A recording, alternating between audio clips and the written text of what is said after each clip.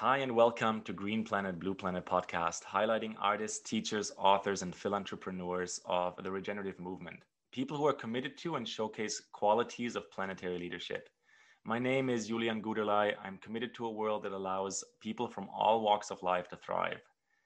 I'm your host and creator of Green Planet, Blue Planet. And in today's episode, my guest is Talimka Yordanova. Hi, Talimka. Hello, pleasure to be here with you. Yeah, I'm excited for our conversation. Talimka is the CEO of the Global Citizen Forum. She joined the organization shortly after its inception and has been instrumental in the process of its structuring, management, and establishment as an active player in the international civil society. A firm believer in the power of dialogue as a catalyst for action, Tali has designed and implemented numerous initiatives in the space of irregular migration, refugee crises, gender equality, women empowerment, girls' education, and social entrepreneurship.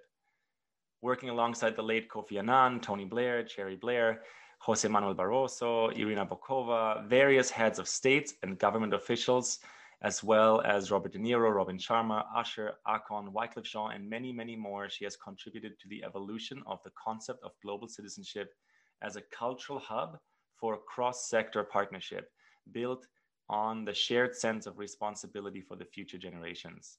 And so with these words, I'm excited to have you. Welcome, Tali. Thank you very much for the introduction, and a real pleasure to be with you today and to be sharing, our conversation with your audience. Yeah, I'm excited to drop into the topic of, global citizenship and very much the responsibility for future generations in a way that, as I said in the introduction, that's cross-sector, but that also takes into account the different needs and requirements for people from different places, different continents, different ethnicities and backgrounds. And so I know that the work of the Global Citizen Forum is very much focused on our planetary refugee crisis. And maybe you want to share a little bit about the work in the last few years and some of maybe your personal ways to connect with the Global Citizen Forum. Yeah, so the Global Citizen Forum is a Canadian nonprofit organization. It's built across two sort of main functional, let's say, pillars. We try to bridge dialogue with action. The dialogue element we fuel through events and high-level discussions with heads of state, thought leaders, and so on. And the action element we feel through supporting grassroots organizations, as you mentioned, in various critical sort of conditions. As you mentioned, a lot of work with refugee camps, but not limited to that only. We support grassroots, supporting women, gender equality, education, and so on. Our core belief, I would say, is built on the premise of global citizenship as a moral and actually many things, as a moral, administrative, even philosophical, even if you want, code of conduct. We built that topic across 5 structures, just because global citizenship is such a vast topic, right? You can get lost in the term if you don't put some structure to it.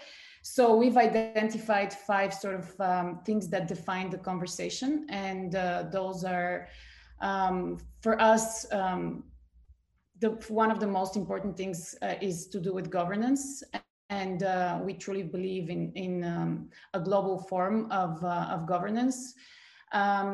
We truly believe in mobility and migration as the only way to achieve global citizenship, really as a way of existence.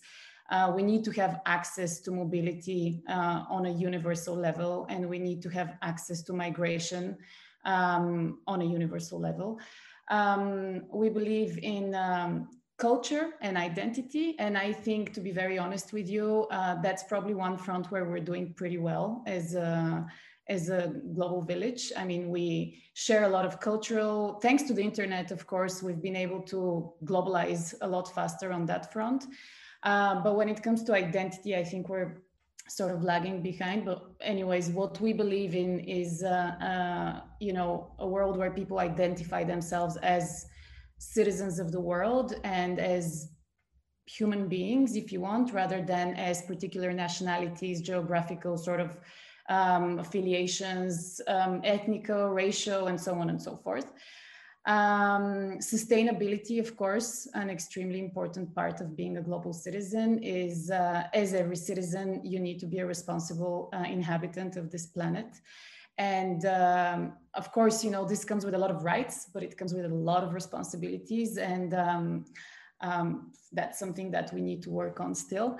And finally, it's technology. I mean, we can't really achieve global citizenship in its ideal shape and form without the help and force that technology can bring about. So those are the 5 sort of main topics we talk about at our dialogue side of the organization. And as I mentioned, of course, across each of these pillars, there's different grassroots that you know, that hit the ground and address, you know, these global sort of macro problems and topics on a very specific micro level, where you know, a real measurable actually impact is being achieved, which is where the most exciting part is, if you ask me. So yeah, this is you know, in a nutshell what the forum does and what we stand for. Beautiful. Yeah, thanks for walking us a little bit through the structure.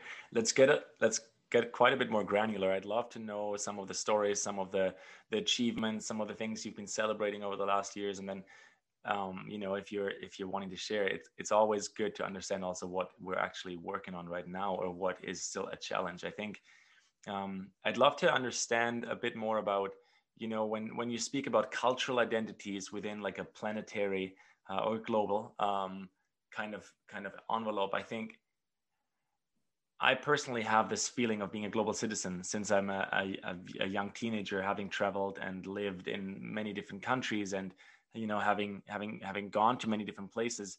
Identifying as a European or a German was kind of like a secondary experience for me, and primarily I just felt as a human on the planet. And what I had to discover, and what I love discovering, was that everywhere I went, there was local culture and local, you know, expression of culture. And I think there's a very interesting kind of paradox that on one hand, we are this global identity of a human being on the planet, but then at the same time, we celebrate and live within local cultures. Well, I think that's beautiful, and we should do our very best to preserve that. As soon as, you know, culture is an interesting thing. I mean, it can connect us, but it can divide us as well. And certain dimensions of the cultural beliefs we carry can clash. And sorry to go into the negative side of things, but this is, you know, it can be a source of division and tension across different cultures, across different societies, across different communities, and so on. One of the main problems, one of the main reasons actually why, for example, we have such a, you know, disproportionate and mind-blowing really refugee crisis happening in the world today. One of the main reasons is cultural. You know, you can't, local, let's say, receiving governments, local governments are shying away from integrating people into local societies because of the cultural sort of disagreement, you know, receiving societies have with regards to the ones that are arriving. And it's highly unpopular, and they would lose office if they do it, they wouldn't be voted in again, and so on and so forth. So one of the main reasons is culture, you know, one of the main reasons is identity. But at the same time, I completely agree with you. You know, I come from a very small country, Bulgaria. It's part of the European Union, but it's probably the smallest and the poorest country in Europe. And I've been extremely fortunate and lucky to have traveled and lived in many different countries around the world, and to also call myself a global citizen today. Because, let's say, my country is a little bit smaller, it doesn't have such a strong cultural identity, it doesn't have such a, you know, pronounced cultural sort of dogma, even if you want. I've been very adaptive and very open, and I barely clash. But that doesn't necessarily go for more distinctive cultural sort of systems, you know. So culture is wealth. It's beautiful, and it contributes tremendously to our, you know, to the richness of our inner and outside world.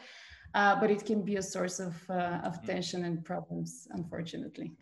Yeah, I think it's good to discuss this a little bit more controversial and go into both like the upsides and the beautiful parts and also like the challenging parts about, you know, living on a peaceful planet that actually works for everyone. And so what I'm hearing you say has probably a lot to do with where culture turns into nation, right? Where nation states and the government of nations is kind of like exclusive or yeah, somewhat a separation from others. Would you say, I mean, this is maybe more philosophical, but would you say the ideal of a global citizenship is somehow also connected to this idea that we're all connected, interconnected, and kind of one, you know, I recently had an astronaut on the show, like as we zoom out and we're going into outer space, the planet is really just one big blue and green loop of of molecules. And so would you say that global citizenship kind of follows that ideal to understand we're not separate nations, we're one big human tribe with lots of different identities? 100%. I would say probably every single thing that we do and we promote and we talk about and initiate is entirely based on this fundamental belief of interconnectedness. And, you know, maybe 5 years ago, interconnectedness was more exotic as a term, but every day that goes by, we feel the level of interconnectedness as extremely visible, extremely, you know, tangible, even if you want. And especially with the current situation that's happening in the world. I mean, it's, I hate to use that word because it's been severely overused over the past couple of months, but it is unprecedented.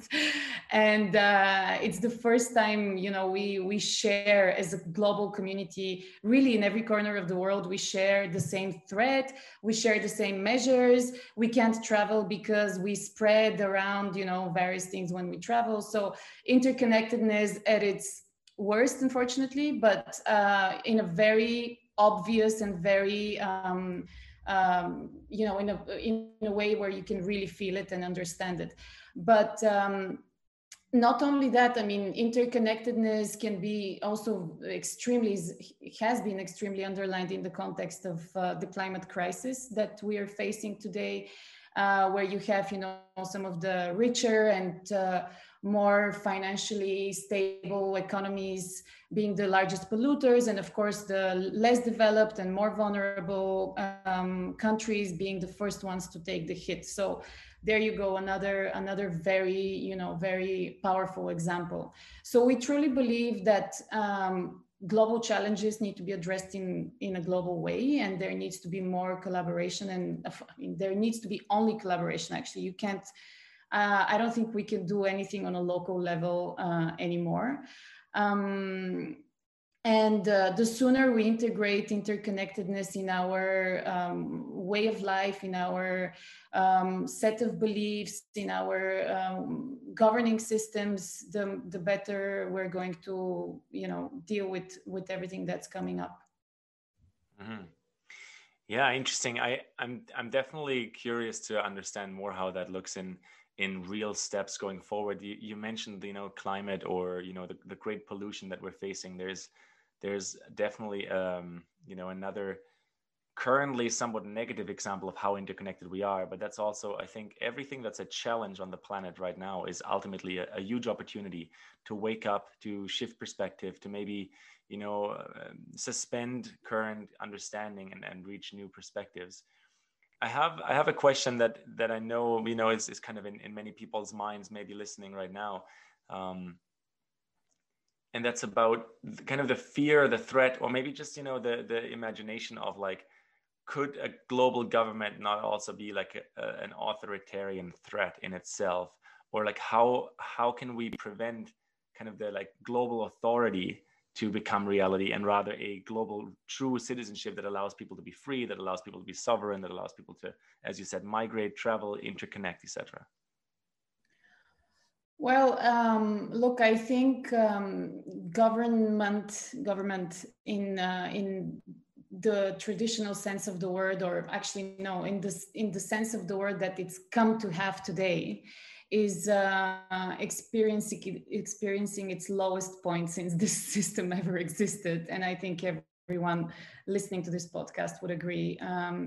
We're having a complete and utter crisis of governance happening across nations and continents, and it's no longer, a factor of how developed and how democratic a community is, a country is.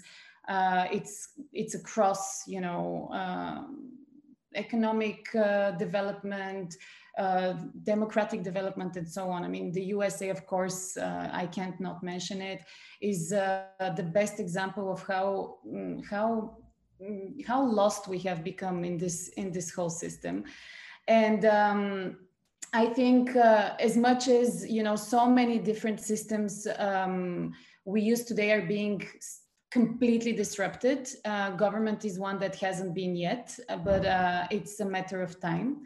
And I think government, the way it is and the way it works and the way it functions, has completely lost its inherent purpose. And the good thing is people are becoming more and more aware of that. And of course, global challenges like the ones we mentioned just a moment ago are helping people to realize that the systems that we have in place today are not equipped to protect them, to protect their lives, to protect their livelihood, to protect their needs. I'm not even talking about freedom, ability to thrive. I'm talking about survival. So obviously, this system needs to be completely shattered down and built up from the ground up in a completely different way, not keeping a single part of what we are having today going forward. And that's for it to become a global system, for it to become a global sort of governance system. This is, for me, this is what needs to happen for it to not, even the word government has become, it has a negative connotation. I mean, when you talk about government, you think about autocratic regimes, right? Which shouldn't be the case. I mean, government should be a democratic sort of rule of law, which is there to serve and protect the people of its governance. But this is really not happening at the moment. So it just needs to be completely reimagined from a philosophical point of view, from a moral point of view. The whole social contract dilemma needs to be renegotiated, and I believe this is going to happen. I really do. Mm-hmm. Well, we're certainly in a big transition of change, if that's through, a global health crisis, if that's through, honestly, a global media crisis of censorship, of, just like paid for interests, or if that's, us waking up to the situation of our planet and the climate, or what I prefer to say, the great pollution that we kind of created in the last 100 years. So there is a need for a dramatic shift, or let's call it evolution. And I would say that's already underway, and the dying old system, is kind of at its last kind of grab for that kind of power. So in a way, I share the belief of unlocking the power of global citizenship so that all people can be seen and treated as equal. So tell us a bit about how your work looks in like, climate, refugee crises and migration, because that's where it gets very real, and we're kind of leaving the philosophical conversation into like just very tactile examples. Well, we've been dealing with refugee-related issues and, let's say, irregular migration for,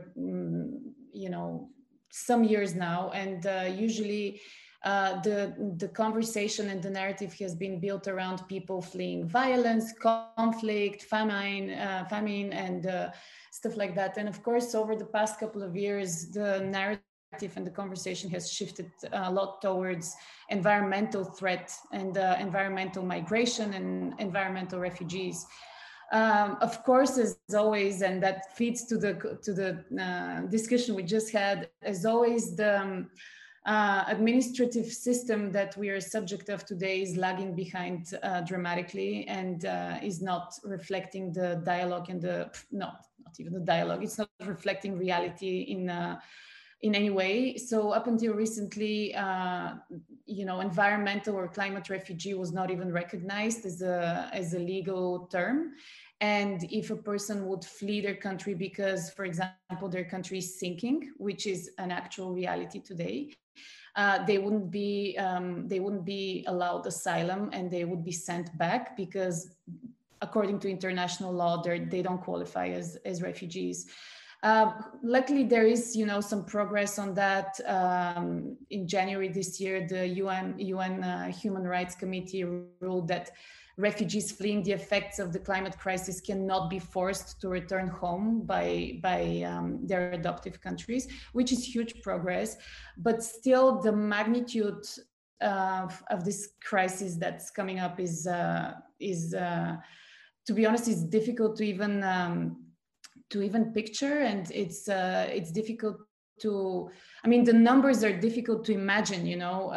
There's been a lot of studies trying to quantify the effect that climate change can have on migration, and some of them rule out that by 2050 there's going to be around 250 million people displaced as a result of the global pollution, as you call it. I like to call it climate crisis because change is not, it's not appropriate anymore. There is so many studies and so many numbers that are flying around in the air at the moment, and a lot of organizations are alarmed and talking about it and so on. But unfortunately, again, we're still. And don't get me wrong, I run an organization that's built on the belief of dialogue, but we can talk about it until a certain point, right? At some point, we need to really start acting and preventing and preparing for a crisis that is coming. It's around the corner, and it affects millions, hundreds of millions of people's lives. And actually, where it gets really dramatic is that around half of this people that I mentioned are children. So we're talking about, a humanitarian crisis in the making today, and very little action to prevent it. So for us, it's becoming more and more. Our narrative and our focus is more and more shifted in that direction, and less and less focused on the rest, because there's enough studies proving that the amount of people that are going to be forcibly displaced is going to be at least fivefold more than people being displaced by violence, war, lack of resources, and so on. So 100%, serious. That's definitely a serious problem that, as you said, is around the corner. If not, it's already here, right? And I think the idea of a nation state that protects its borders, it's kind of failing the reality that we're one humankind that, has a need to migrate and relocate. And so there's a lot of work to do. I have a very curious question there for you, Tali, and that's about optimism. And it's about, the changing the energy of doom and crises, which there is crises and there is challenge.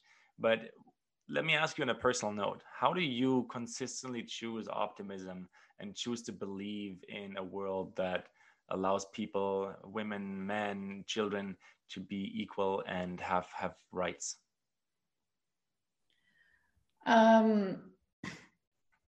I believe in the next generation. I really do. I believe in evolution of the humankind. If you want, I believe that people become better and more aware and more conscious and more interconnected with every next generation. And I place my optimism in that, to be honest, because my hope and my belief that the world is going to survive everything that's coming its way is entirely built on the belief that the people that are going to be in the decision-making positions and will be holding the power and will be deciding for the whole, planet are going to be driven by, by good intentions. So this is where I place my optimism. I know a lot of people are probably going to laugh it out, but I don't know. Like, for me, I spend my life in the nonprofit sector, and I'm surrounded by activists and nonprofit organizations that all of us, believe in a better world, and we fight for it, and we protest, and we vote according to what we believe in, or we don't because we don't believe in anything, or so being a part of this this community and this ecosystem gives me hope, because I'm surrounded by like-minded individuals that believe that the world is good, that believe that humans are good. It believes in progress, in evolution, in tolerance and acceptance and partnership and so on and so forth. So I'm maybe I'm biased to be optimistic, but I've had a good surrounding environment that's helping me be there. That's awesome. And I think this is a very important piece you're mentioning, like find your tribe that allows you to wake up with energy for the purpose, the calling that you feel, right? And I think the global narrative, and I mentioned it a little earlier, like we talk about climate crisis and refugee crisis and political crisis, but we also have a narrative and a media crisis and censorship that is, quite frankly, horrific. And so that kind of narrative is what keeps people in this pessimistic loop. And what we really need is people to believe in themselves, to believe in their inner guidance, to believe in their community, and through that apply themselves into the world. So I'm totally with you on this, and I think it's very important. I have another question that is more aimed on a personal note, and so something that comes up a lot in this podcast and with kind of the tribe and ecosystem of change makers I'm connected to is that changing the dying national identities and political systems, like kind of along the line of what you said earlier, seems to happen only as fast as we can trust each other and we can build trust with each other. And so my question to you is, what is required for you personally to experience trust? That's a very good question. I really don't know. I mean, on a personal level or on a like governmental level, like, because I don't remember. You can find your way in through the top level, but I'd love to hear on a personal note, because I think we're a big human superorganism, and again, I'm going to zoom out from the astronaut's perspective, quite literally floating in space. But we're also individuals, and as individuals, there are certain values or ways of how we create connection, we create community, and I think trust is a very pivotal experience. And living in a society that we can't even trust the media or the government we have fully, that challenges trust. And so that's why in each of my interviews I ask the trust question, because I think there is something, at least for me personally, that I haven't fully learned or understood yet, and I'm just very curious about it. No, it's really, I mean, it's an extremely good question. And now when I think about it, I realize that trust is also going through a huge crisis, and is becoming more and more scarce. And I realize that I don't think, we believe or trust any of the, let's say, factors, or let's say, I mean, I keep going back to the governing, but I'll go on the personal level as well. We don't trust any of the, let's say, superior sort of units or powers that we are subject of in any way. I mean, you can't trust news, as you just mentioned, and the smaller the country is and the more corrupt the government is, the less you can really trust. So you live in a complete informational eclipse and you really have no idea what's going on, which creates a lot of anxiety. But then, of course, I mean, for me, because again, I'm a small country, which is unfortunately not very democratic and is quite corrupt. For us, like fake news and actually, untruthful news has been a completely normal thing for the past like 2 decades, ever since we are a capitalist economy.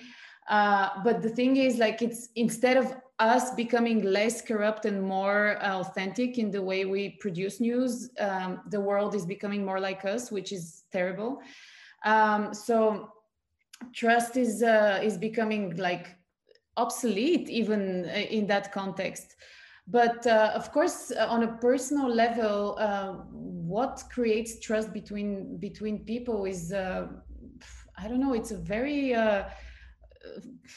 psychological and unconscious process, I would imagine. I don't know how you are when you connect with people, but it's very different when you connect with person. There is a lot of things you can feel from them, and they can communicate trust in a lot of nonverbal sort of ways, and you can sense it and follow your gut or follow your intuition and believe that this person is trustworthy or credible, or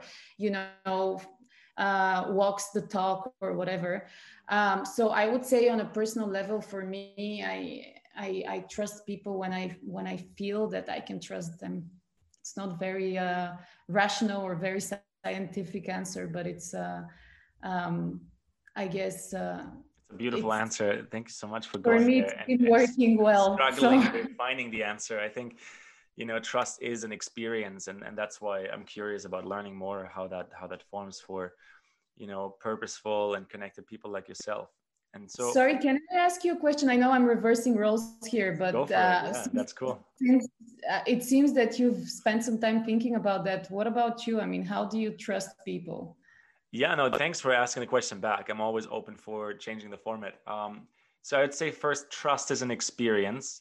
Um, I don't think it needs to be scientific at first. Maybe there's something observable at second. Um, I would also differentiate between the experience when you're literally in front of someone and with someone, and you get, a whole lot of information through body language, through energetic kind of exchange, as well as through what's being said, or simply how the person shows up.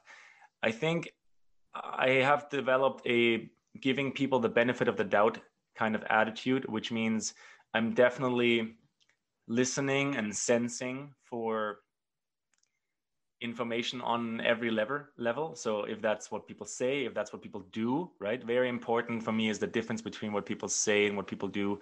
There's just so much discrepancy between, talking and then walking that talk. But yeah, my attitude has developed as a benefit of the doubt. And then when someone repeatedly shows that they're actually not to be trusted because what they do is just contrary to what they propagate, I think that's when trust kind of leaves the room for me. And to be honest with you, I do believe trust in another person has a lot to do with trust in myself. So only when I can trust my own word, when I am in integrity with myself, when I'm a human, so obviously I make mistakes, and I wouldn't say that I got things figured out. There's some things I've got figured out, and other things I don't have figured out. And so in that kind of experience, I want to come back to the benefit of the doubt. I think it's important to give people a little bit of this playing room, but then also to be really clear on what is integrity and are you meeting this integrity. And if you repeatedly don't, then trust leaves the space. And in my experience, when trust leaves the space, I'm going to make a metaphor to what a lot of people have been saying for a long time. Then it's just quotation marks here, everyone. It's like business as usual. Yeah.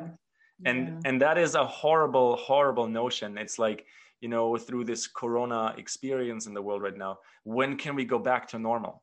Well, hopefully never. Hopefully you can just go to new and better, because there are so many things we spoke about in this episode, like that are at the stage or level of crisis. And not to get carried away here, because you just asked me about trust, but crises in our nervous system and in our psychology creates a fight or flight response. And fight or flight is very helpful when you're in imminent danger. But we know that fight or flight ultimately leads to stress, leads to burnout, leads to unhealthy conditions. And so, talking about a virus or a healthy immune systems, while media and certain interest holders are keeping us in this fight or flight, and there's a crisis of A, a crisis of B, a crisis of C, I think that is in itself tearing down trust. And I think there's a lot of work to do as a species, as a society, as a local community, as a global community, to build trust and to, move out of crisis into trusting. What you said about the benefit of the doubt reminded me of a really good quote, which of course applies only on a human to human level. But the fastest way to, I don't remember who said it, it was a famous person, but I forgot now. But it goes, the fastest way to find out if you can trust somebody is to trust them. And I think that's absolutely true, because once you trust somebody, it comes out pretty fast. It was an Ernest Hemingway quote. I just Googled it while yeah, okay, good. Yeah. So it was someone very famous. The best way to find out if you can trust somebody is to trust them. Exactly. Yeah. And when you trust someone, you give them the benefit of the doubt. And if that gets broken, well, then you can't trust that person. Exactly. And it's pretty fast, because you can be careful and, delay the process of giving your trust, and this being the most valuable thing you can give to somebody. And you can try to explore and feel and analyze if that person is worth of your trust. But if you trust them from day one, in a very, very short period of time, you will know that it was a good or bad decision. Yeah. I'm totally with you. And I like that we, kind of got stuck on the question of trust a little bit here, because it is such a deep way that allows us to actually connect. And so if you think about that, what it requires, if you actually give your trust to someone, and let's say they break the trust, it requires that you stay in a self-sovereign state, that you stay in a state of agency where when, let's say a government or a business individual or a billionaire has, some kind of nefarious way of acting, then you revoke the trust and you realize, hey, so you might be a person of power, but honestly now our agency, our self-sovereignty tells us to not trust you anymore, to change the plan of action and adjust, right? Yeah. Well, Talia, I have a few more questions. I'm gonna just jump to the next one, and I'm curious, from a global perspective, or I like to say planetary, from a global or planetary perspective, what's your idea, thought, or opinion around the big picture of trash? Another one that's very difficult to crack, right? As a person, I try to not use plastic, I recycle and everything. But to be honest, I think as much as I really believe in the power of individual action and, individual action translating into collective sort of results and so on and so forth, it feels quite discouraging when I don't know, you go in open waters and there's so much plastic floating around. And listen, we go back to the topic of governance, because the only thing that can solve this problem are governments. I don't believe, as much as, of course, I don't want to minimize the importance of the individual contribution, but I don't believe the solution is with us. I believe governments need to tax more. They need to forbid certain materials. They need to spend more public funds into recycling facilities, into cleaning facilities, into more sustainable practices, and so on. And again, I really believe this is where the role of global governance is really missing, because if there was, let's say a centralized global institution that could not only give recommendations, but issue certain sort of rules and regulations this could be achieved way faster. If it stays within the will and the consciousness of local governments, yeah, okay, you know, more developed countries are probably going to progress with this faster, but you understand it's the same with the greenhouse emissions. I mean, there's a lot of money into this, and we can be, you know, all idealistic and all believing in beautiful concepts and a beautiful future, but we live in an economic, money-driven system, and whenever, you know, a decision that needs to be implemented by a government will result in a lot of private sector participants generating a lot of loss, those decisions are very difficult. So you either need to have a higher authority imposing that on local authorities, or you need a different system. So yeah, this is what I think. I mean, the systems that we currently have are failing people and definitely the planet. So I'm all for different systems and the evolution of that. And that's my last question for you, Tali. And, you know, let's go beyond the failing systems. But I know the Global Citizen Forum is committed to, you know, the responsibility for future generations. And you said it earlier, you have trust, faith, and belief in the future generations. So on a 7-generational point of view here, if we zoom out on the timeline a little bit and we acknowledge that, you know, the individual that we are is only around on this planet for a few decades, right? What's your legacy or your vision, your Earth vision, let's call it Earth vision, for this planet, for our species? What do you believe and have faith for in your heart of hearts and your soul, for this planet and for the species? Well, actually, that's a great question, because it will probably sum up everything we spoke about in the past hour. To be very honest with you, I mean, I resonate 100% with the organization I'm running, and probably that's why I love and enjoy doing it so much. But I really believe in everything the Global Citizen Forum stands for.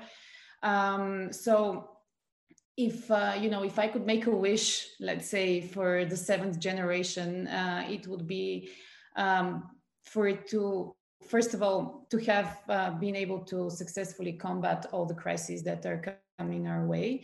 But to zoom out a little bit, I would love to see, a planet that's being, I mean, we keep coming back to this government topic, but I would love to see a planet that's being governed on a global level, but in a completely reinvented way, and in a way that is actually delivering on the purpose of governance. I would love to see a planet where people identify themselves as human beings on a primary level, and of course protecting and maintaining their secondary, let's say, sources of identity, be it, as you mentioned earlier, some sort of cultural specifics, geographical, and so on, but first and foremost, like on a human level. And I would love to see a world where people can really move freely around. I mean, a world where borders are not, countries are not an administrative unit anymore, and people are able to, to migrate freely without any restrictions and without any limitations, and especially when this concerns their survival and the survival of their children, the planet being open for everybody, and resources being shared sort of on a, like, I don't know, some sort of reasonable basis. That would be really nice. I would be happy to have the children of my children of my children of my children live in a place like that. Do I believe in it and do I have faith? Let's say maybe. Let's say maybe. Okay, I was just following you all the way into the story of the children of your children of your children, because it seems to me that only those who dare believe and take action can make it happen. Thank you so much for your answers. I really enjoyed the conversation with you, Tali. Thank you so much for your time and your presence. Is there anything else you'd love to add, or any kind of call to action, somewhere where people can find you? I'm going to make sure to link out the Global Citizen Forum and the Instagrams and the websites and everything. Thank you very much. No, it was a great pleasure being your guest, and you know, the importance of people like yourself and initiatives like yours are, I think, extremely crucial and vital for everything that's coming up for us. So it's always, you know, it's always such a pleasure to connect with people like yourself. Thank you, Tali. Thank you.